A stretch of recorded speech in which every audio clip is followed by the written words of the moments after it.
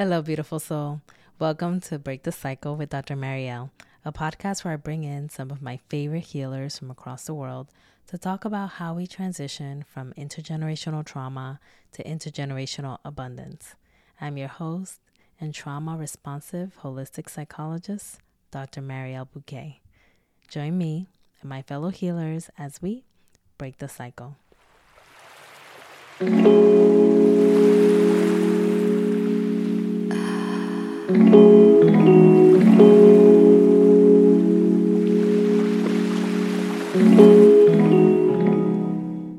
I welcome you to this episode featuring a conversation that I want to extend beyond the conversations that we've had in previous episodes, namely the one that I had around shedding childhood trauma with Nate Postlewaite and the concept of self-betrayal with Maria Sosa. These were two concepts and two experiences that really resonated with all of you, and I got a lot of feedback about expanding the conversation just a bit further. So I'd like to offer an opportunity for us to actually do that on this podcast by way of me bringing in some concepts related to childhood trauma that are more along the lines of what we all probably should know in reference to intergenerational trauma that is situated in a person's childhood, and the ways in which these kinds of experiences tend to then transcend into a person's adult life and then into their children's lives and then their adult lives and then their children's lives and so on and so forth. So I'd like to take a moment to first introduce how I want to break out this concept of childhood trauma.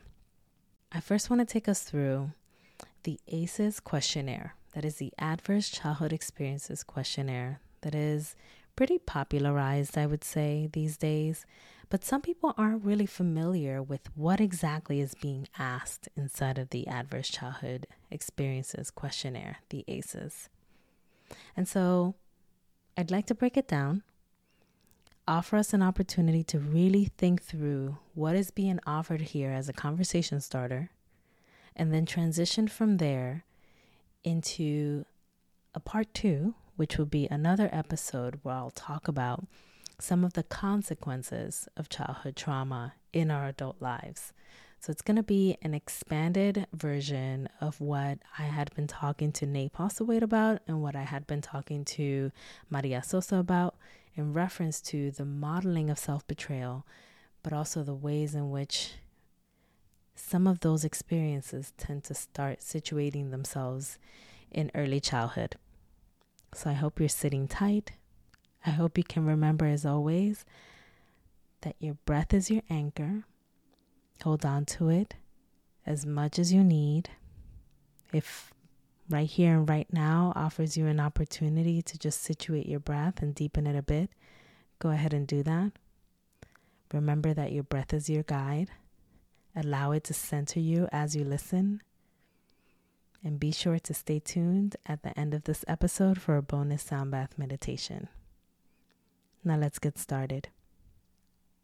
Childhood trauma, which sometimes you'll hear being interchanged with developmental trauma, with early adversity, and other kinds of concepts that are thrown out there to really help us to facilitate a conversation around what happened early on in life to this person that culminated in the symptoms that we're seeing right now. What we know right now is that childhood trauma tends to be an experience that can really shift a person to the point where their very core, the very essence of who they are, becomes reconfigured. And some people even tend to lose their core self or their true self because trauma got in the way. Trauma is one of those experiences that when it happens earlier on in life, like very early, let's say maybe like birth age or even like in the prenatal years on to age 5, it can have an even broader, wider, deeper impact than maybe if it were to happen sometime around a person's late teens, let's say. That's not to say that one person's trauma might be less than another's. It's just that what we tend to see is that the younger the age, the deeper the wound. But trauma holistically tends to be an experience that can really break apart a person's life. And this tends to happen in reference to how the person sees themselves, in reference to how the person sees others, and in reference to how the person sees the world. Usually what's at the core of how they see all three of these dimensions of themselves is a lack of safety. There's a disruption in the perception of safety that the person had about life. When they came into this world and they believed that the world could be a safe place where they could be protected, and then they have an experience that completely shatters their world. It makes them realize that some people can't be trusted. Some environments are genuinely not safe. And there are experiences and people that they need to guard themselves from. Their world kind of gets uprooted. And a lot of that starts within the childhood experiences that we call adverse experiences. We have this questionnaire that burgeoned a number of years ago. Now we're talking decades. And it's been modified here and there to be a bit more fitting to some of the feedback that the researchers of the questionnaire have received over the years. Because the initial feedback that the researchers had received was that the questionnaire was not inclusive of a lot of experiences around trauma. So I want you to hold that and commit that to your mind and understand that that is a part of what we're also highlighting here, so that if an experience that I'm about to get into does not fit the experience that either you know for yourself or you know for another person that you care about that has undergone trauma, that this isn't an exclusive list of what constitutes as childhood trauma, but it was simply the list that allowed us to have an initial conversation on what developmental trauma is and was, and how it can disrupt the psychological safety and groundedness that a person can carry throughout their lives. Now, the Adverse Childhood Experience Questionnaire, which I'll call ACEs from now on, just for ease of speaking, and, because I'm guessing that you already know that it's the ACEs. It's a questionnaire that's a self-report. What that means is that you take the questionnaire, typically from a clinician who's probably doing an evaluation on you, a whole clinical evaluation, and you fill out the questionnaire, which starts asking you about the first 18 years of your life. You're supposed to give information about what happened in those 18 years. That's why I really like the question, what happened to you? I love the fact that Oprah and Bruce Perry's book actually is titled What Happened to You, because a lot of what we need to be asking children and adults is what happened to them, not what is wrong with them. So I really love that we have a more global title that has burgeoned around the area of trauma, where people can start to really just edit and reconfigure their language around trauma. But I digress. Let's get back to ACEs. I don't know if any of you have actually taken the questionnaire, or if perhaps you have read it, if you're a clinician and you've actually been trained to use the questionnaire within your work with clients. But I think it's really important for us to really dive into what the questionnaire is asking folks whenever people are filling it out.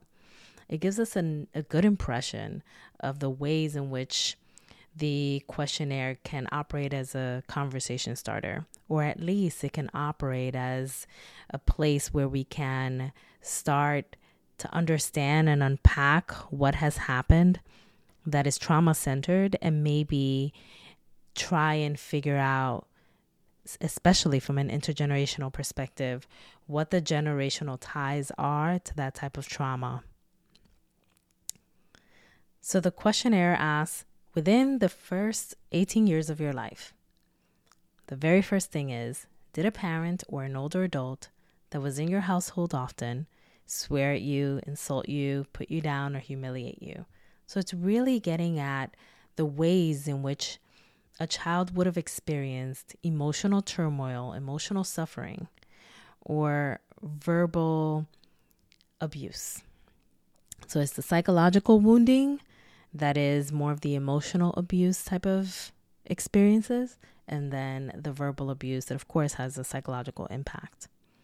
Then it gets into some more physical experiences, starting with whether or not you've been physically hurt by an individual that was an adult while you were a child. Then it gets into whether or not a person that was 5 years older than you at that time approached you in a sexual way. If a person created an environment where you felt sexually exploited or just uneasy, if your body was either touched or if you were spoken to in a way that was sexualized or hypersexualized, that any of those things fall under the category of having been approached in a more sexual way rather than it just being physical injury that didn't have that sexual undertone. Then it transitions into whether or not there were moments in which you felt invalidated. So it doesn't necessarily say invalidated within the questionnaire itself. I'm kind of paraphrasing here, but it starts talking about whether or not you felt loved or you felt important within your household. If people felt like you were special, and not like special like in the more kind of narcissistic spectrum kind of special, but more so like, did you feel like you were seen? Were you heard? Were you appreciated? Those kinds of ways in which a person can feel special, and especially a child, because they're formalizing their sense of identity and sense of self-worth. And so to be seen and to be heard is something that is incredibly important for any child. And then it asks how often, or did you feel it often, right? Because these are yes or no questions. So it's formalized in a way to answer yes or no for a reason. Did you feel that often, or did you not? Then it gets into some of what we start categorizing as experiences of neglect. So a lot of what we talk about in terms of childhood trauma falls within usually the categories of childhood abuse or childhood neglect, although I'd like to, especially from an intergenerational perspective, and especially from a perspective that I'd like to say has a wider lens, I'd like to expand beyond those two concepts. But the questionnaire itself then does transition into neglect. And neglect as being perhaps not eating enough or having enough to eat, not having clean clothes to wear, not having someone that would have been protecting you from harm, especially if they knew harm was happening. So those are concepts of neglect where the child is left to fend to themselves and to take care of themselves in some ways, or if they're not able to, then the taking care of is just not happening, not being done. Then it transitions into whether or not there were parents in the home or caretakers in the home that had some level of ongoing intoxication. And if they were intoxicated to the extent that they could not take care of you. So were they inhibited in some ways perceptually because they simply just had too much substances within their bodies and weren't able to really capture how present they needed to be for you, for your siblings. Then it starts getting into more kind of relationship-centered questions. Were your parents separated? That can be experienced and perceived as highly traumatic for a lot of children. Were they divorced? Even more so, especially when we start taking into context the full extent of what happens inside of a divorce. Custody battles about money, assets, battles that really centralize what has happened in the relationship. Maybe there was cheating. Maybe something else transpired, like actual domestic violence. So many things, right? And so all of that is situated in the category of, was there separation or a divorce? And typically children tend to have a front row seat to these experiences. And so the trauma is prominent and very present. Then it starts talking about the actual domestic violence in greater detail. Were people pushed? Were they grabbed? Were they slapped? Did they have something thrown at them? Was there violence, basically, is the question. Was there violence that was physical in the home that you bear witness to?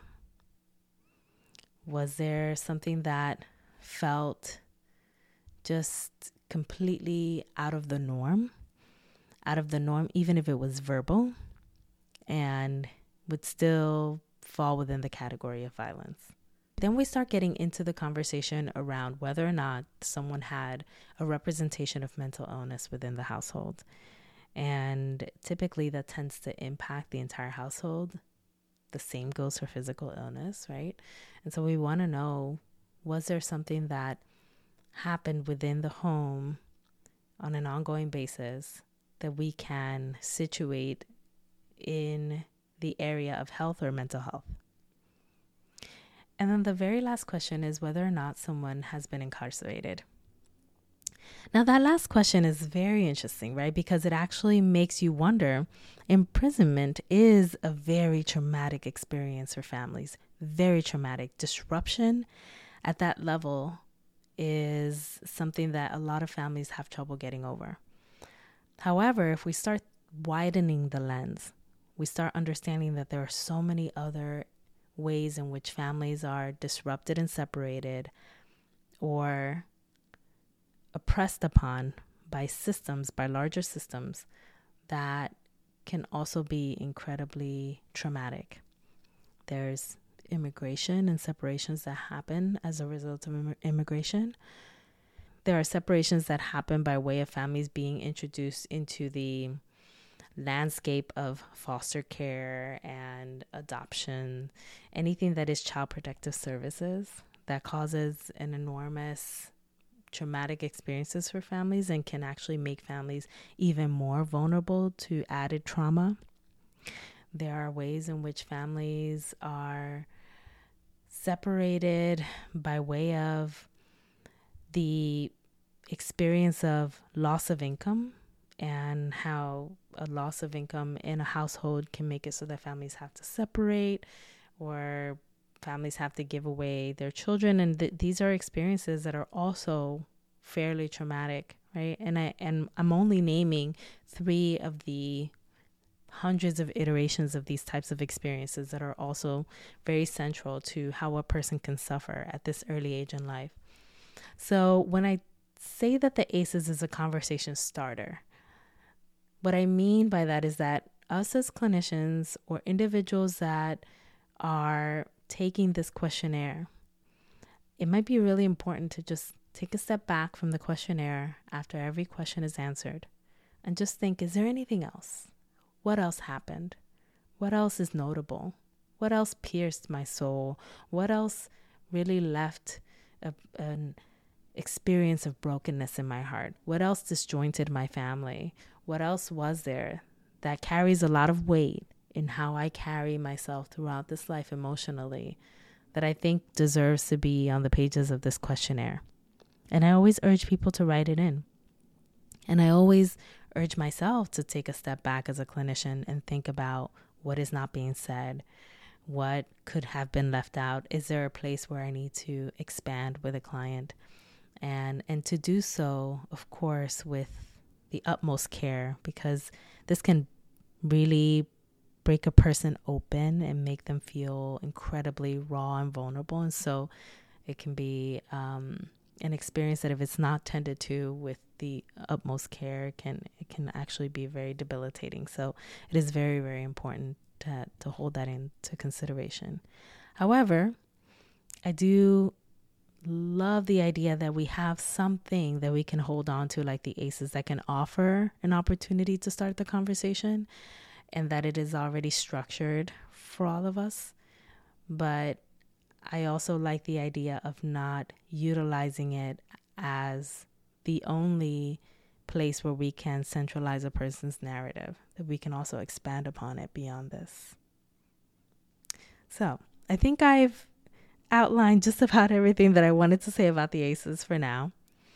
I do want to get back into concepts of the ACEs in later episodes in reference to intergenerational trauma more concretely.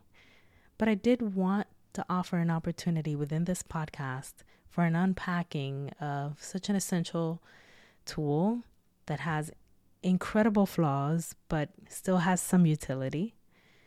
And I wanted to utilize that as a part 1 of a 2-part episode, the second of which will be in the upcoming week, where I want to really centralize the conversation around childhood trauma and how it manifests into adult-related symptoms in our lives. So now that we have an understanding of how do we get into that space where we're talking about childhood trauma being even a part of a person's life, we start with the ACEs, we expand upon the ACEs, we figure it out, and then we transition into, and what is it doing now? How is it showing up? How is the pain showing up in your day-to-day life right now? And how can we make it better? I hope you enjoyed this episode and the expansion upon the concept of childhood trauma, the deep dive into the ACEs questionnaire, and I hope that it primed you for the upcoming episode where we're going to be taking a deeper dive into how some of these symptoms tend to surface from what happened in the past. Let me know what your thoughts are in the comments, and also let me know if there are any aspects of childhood trauma that aren't being named in the ACEs questionnaire, that I didn't name in this podcast episode, that you believe need to have space in the conversation. We honor that as well. And whenever we're talking about trauma, our nervous system registers it, and it can make us feel so uneasy. So I want to offer an opportunity for us to dissolve some of the stress and tension that could be stored in your mind and body, and bring in a soothing practice of sound bath meditation. If you're willing and capable, and if you wish to participate, then snuggle into your seat, lower your eyes, and take a deep breath in.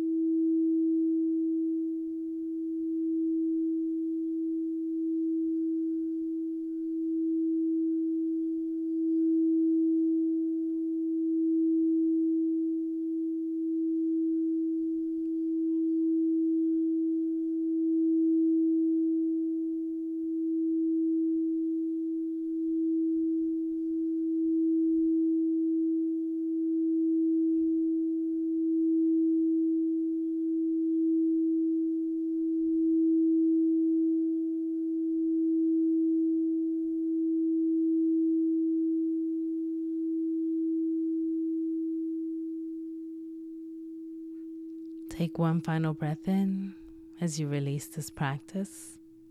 Come back into your mind and body. When you're ready, open your eyes.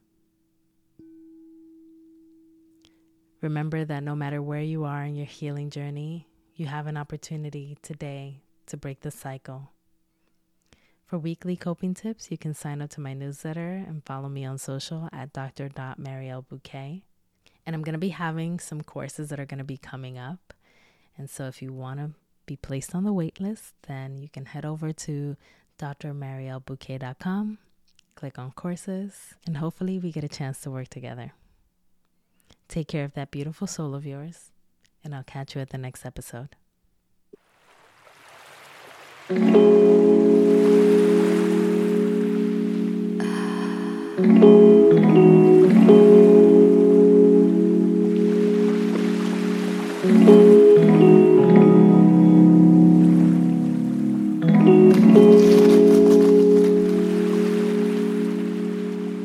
you.